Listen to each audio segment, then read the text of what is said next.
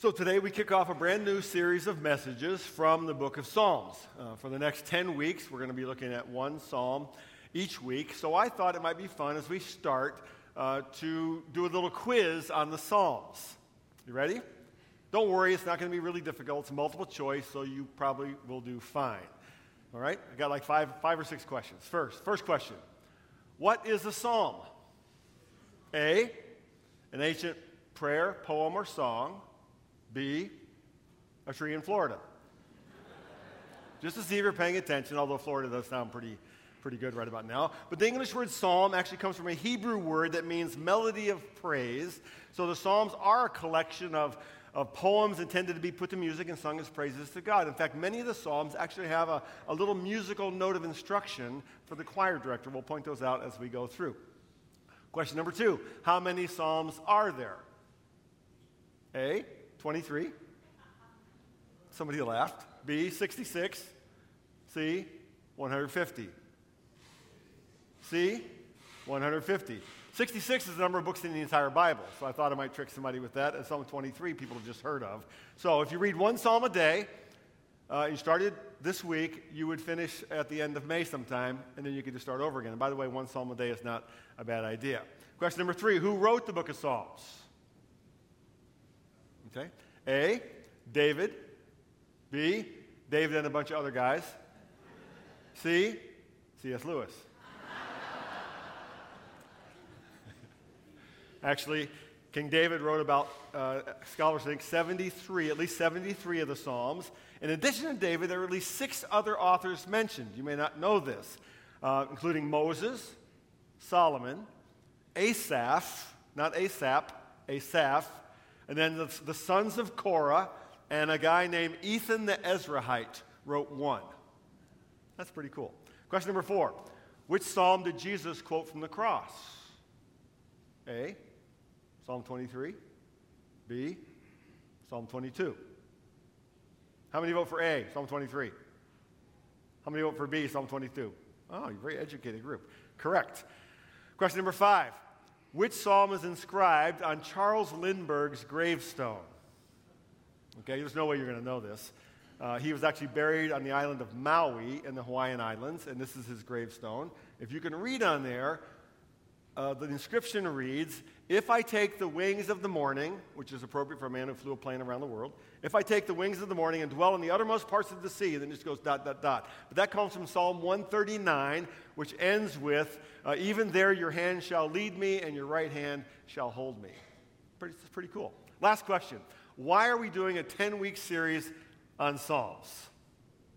A, the Psalms are an inexhaustible source of praise, prayer, wisdom, and spiritual encouragement, touching the full range of human emotions and experiences through which we can grow in our understanding of both God and ourselves.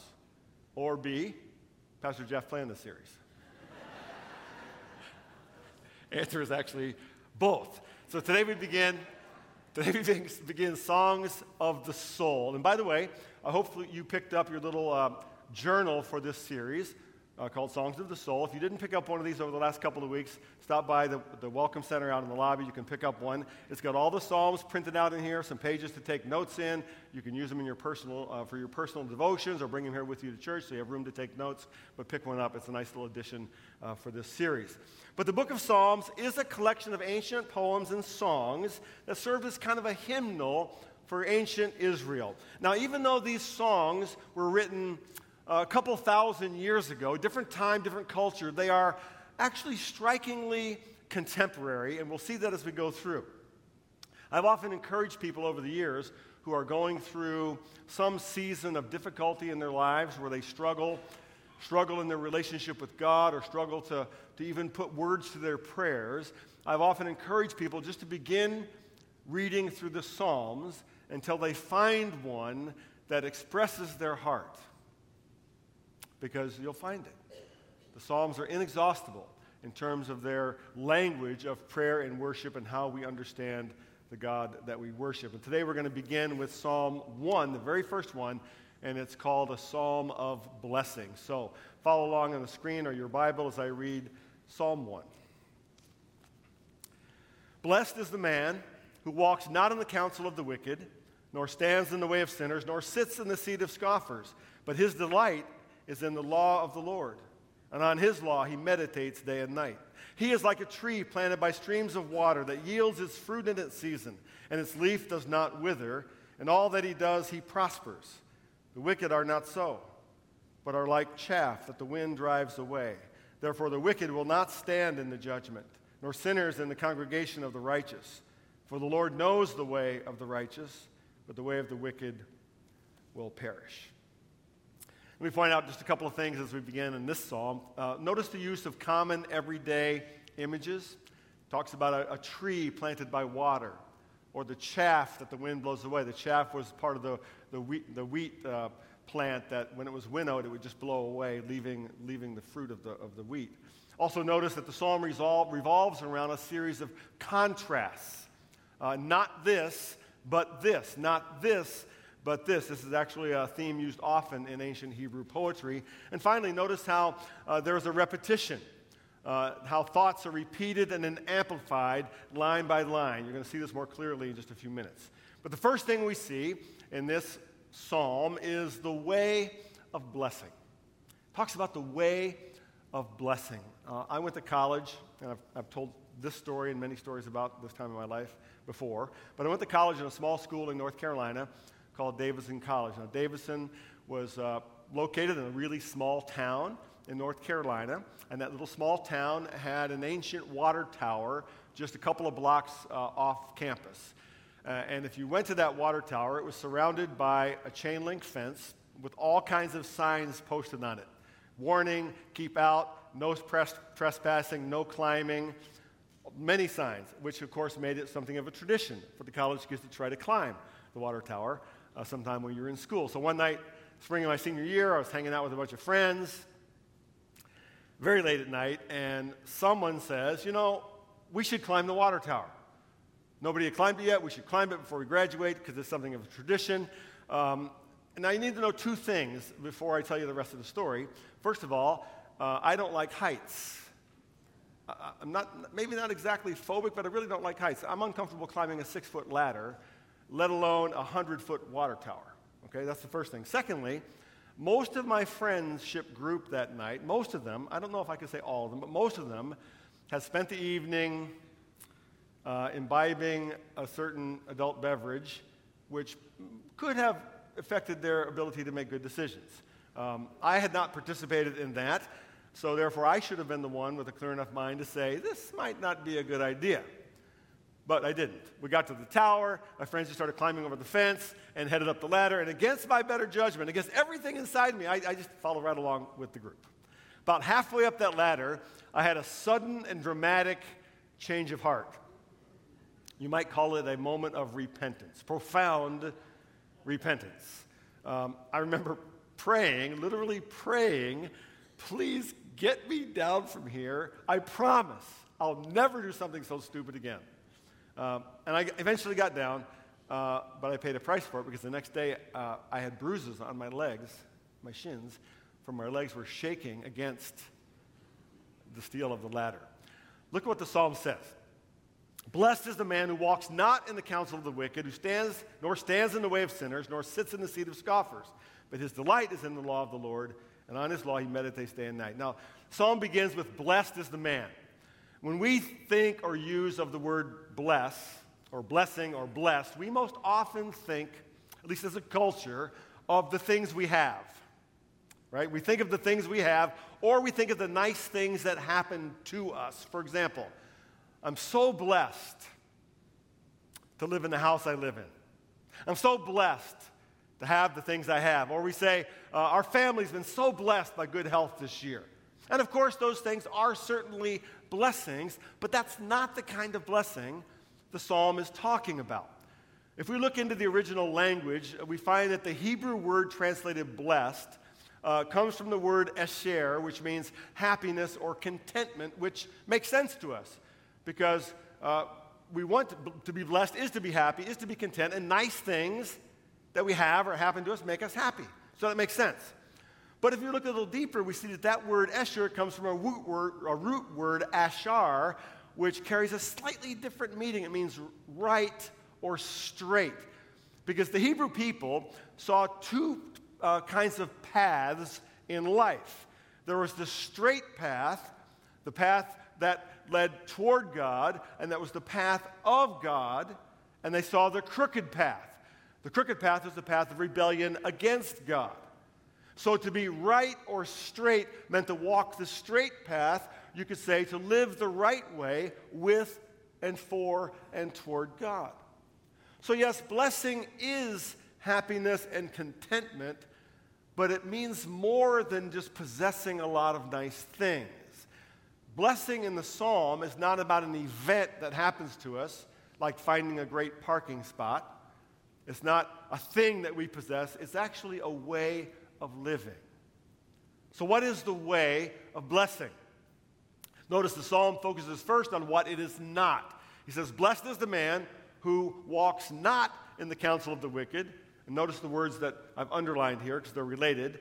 "Nor stands in the way of sinners, nor sits in the seat of scoffers."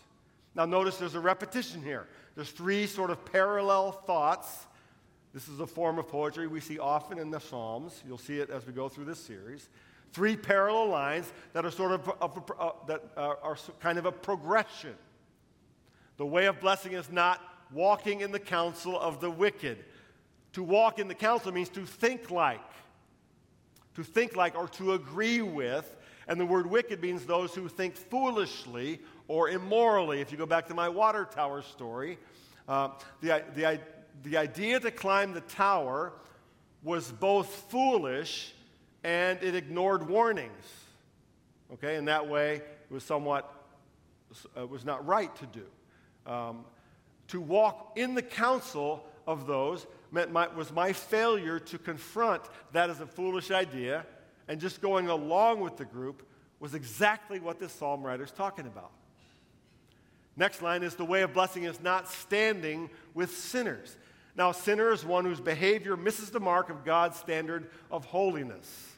To stand with means moving beyond thinking like someone else or hanging out with them to move toward behaving like they behave, which I did when I ignored the signs, ignored the warnings, and actually climbed over that fence and climbed up the tower alongside my friends. So it's not walking with the counsel. It's not standing with the sinners. And the third thing it says is the way of the blessing is not sitting with scoffers. Now, to sit with meant to remain with, to find your place with.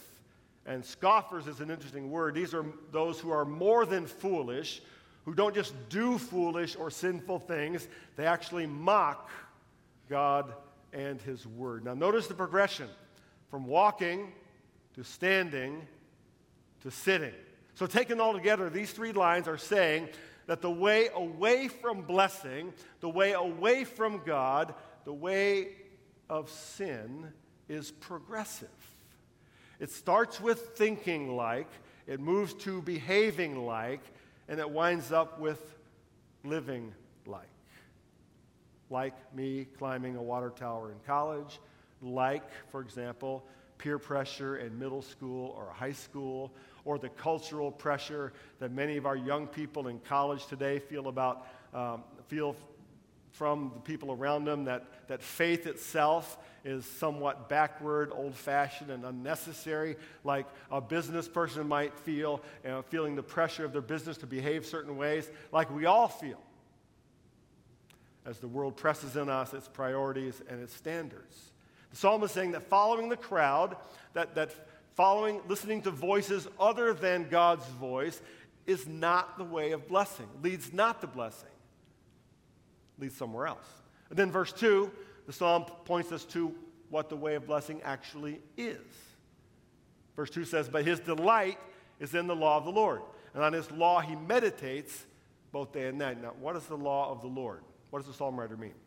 Well, technically, at that time, the law of the Lord was the Torah, what we would call the first 5 books of the Old Testament.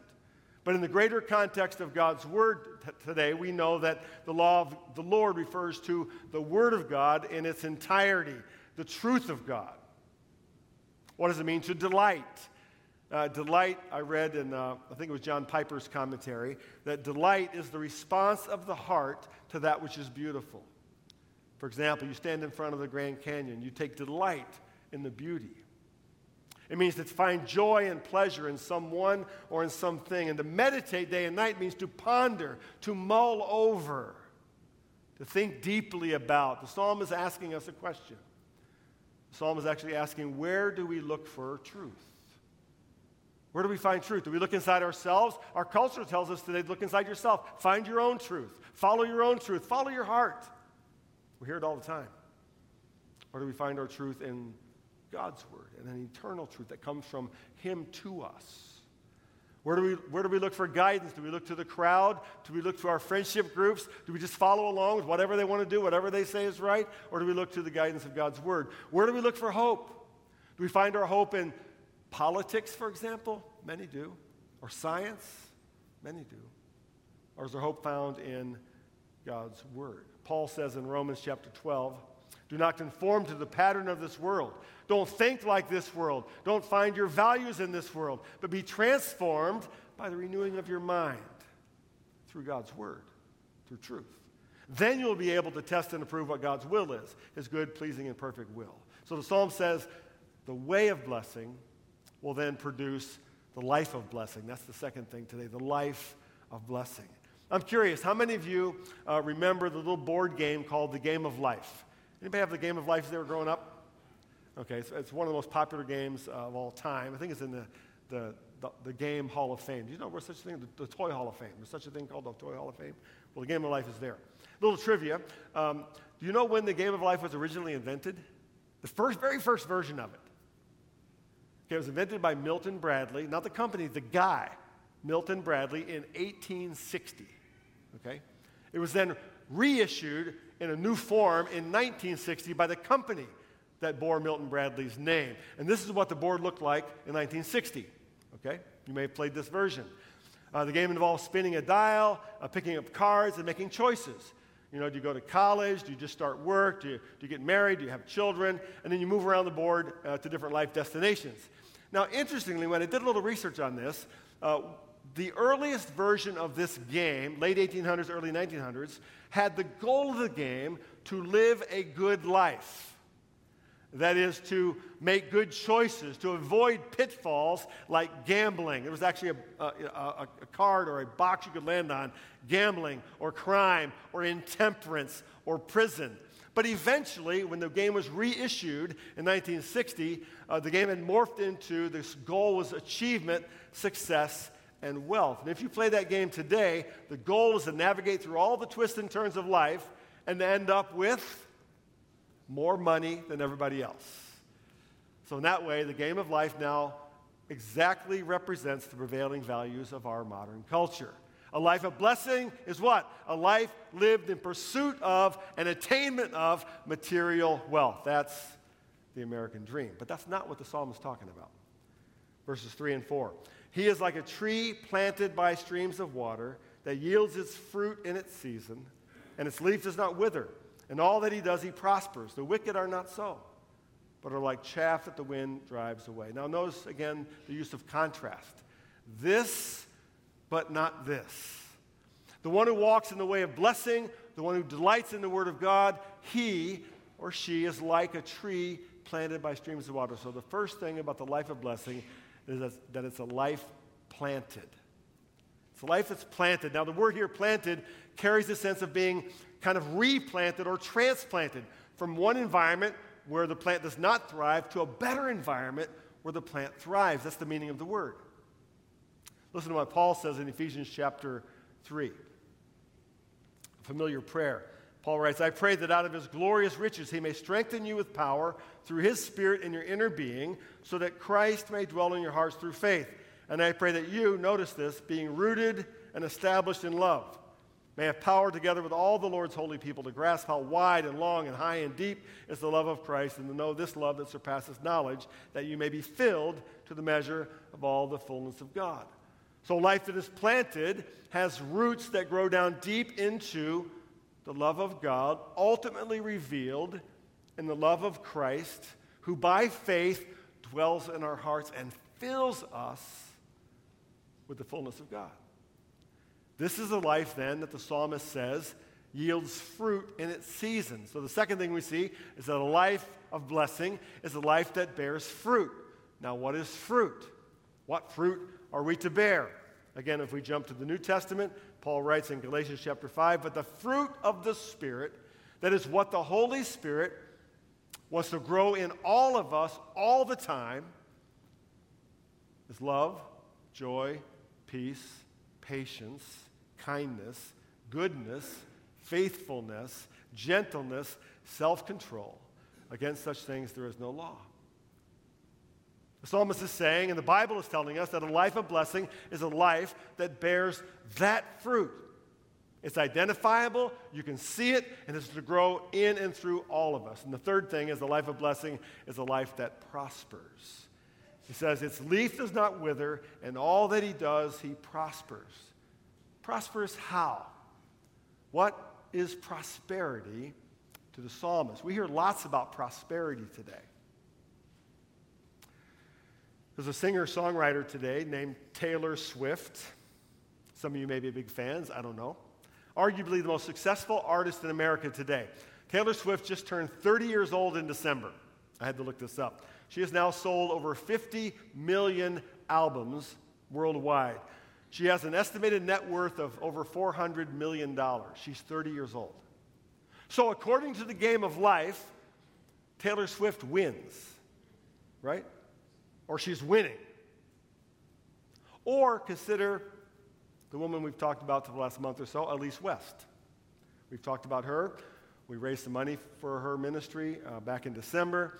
She's a young woman from our congregation who felt called by God to leave everything she knew, to leave her home, to leave her family, to leave her country, and to go start a ministry for young men with special needs in Ukraine. Elise is not famous. She's not wealthy. There's no card in the game of life that says, leave your home, leave everything you have, and go start a ministry in a place like you. There's no card for that. So according to the game of life, Elise loses.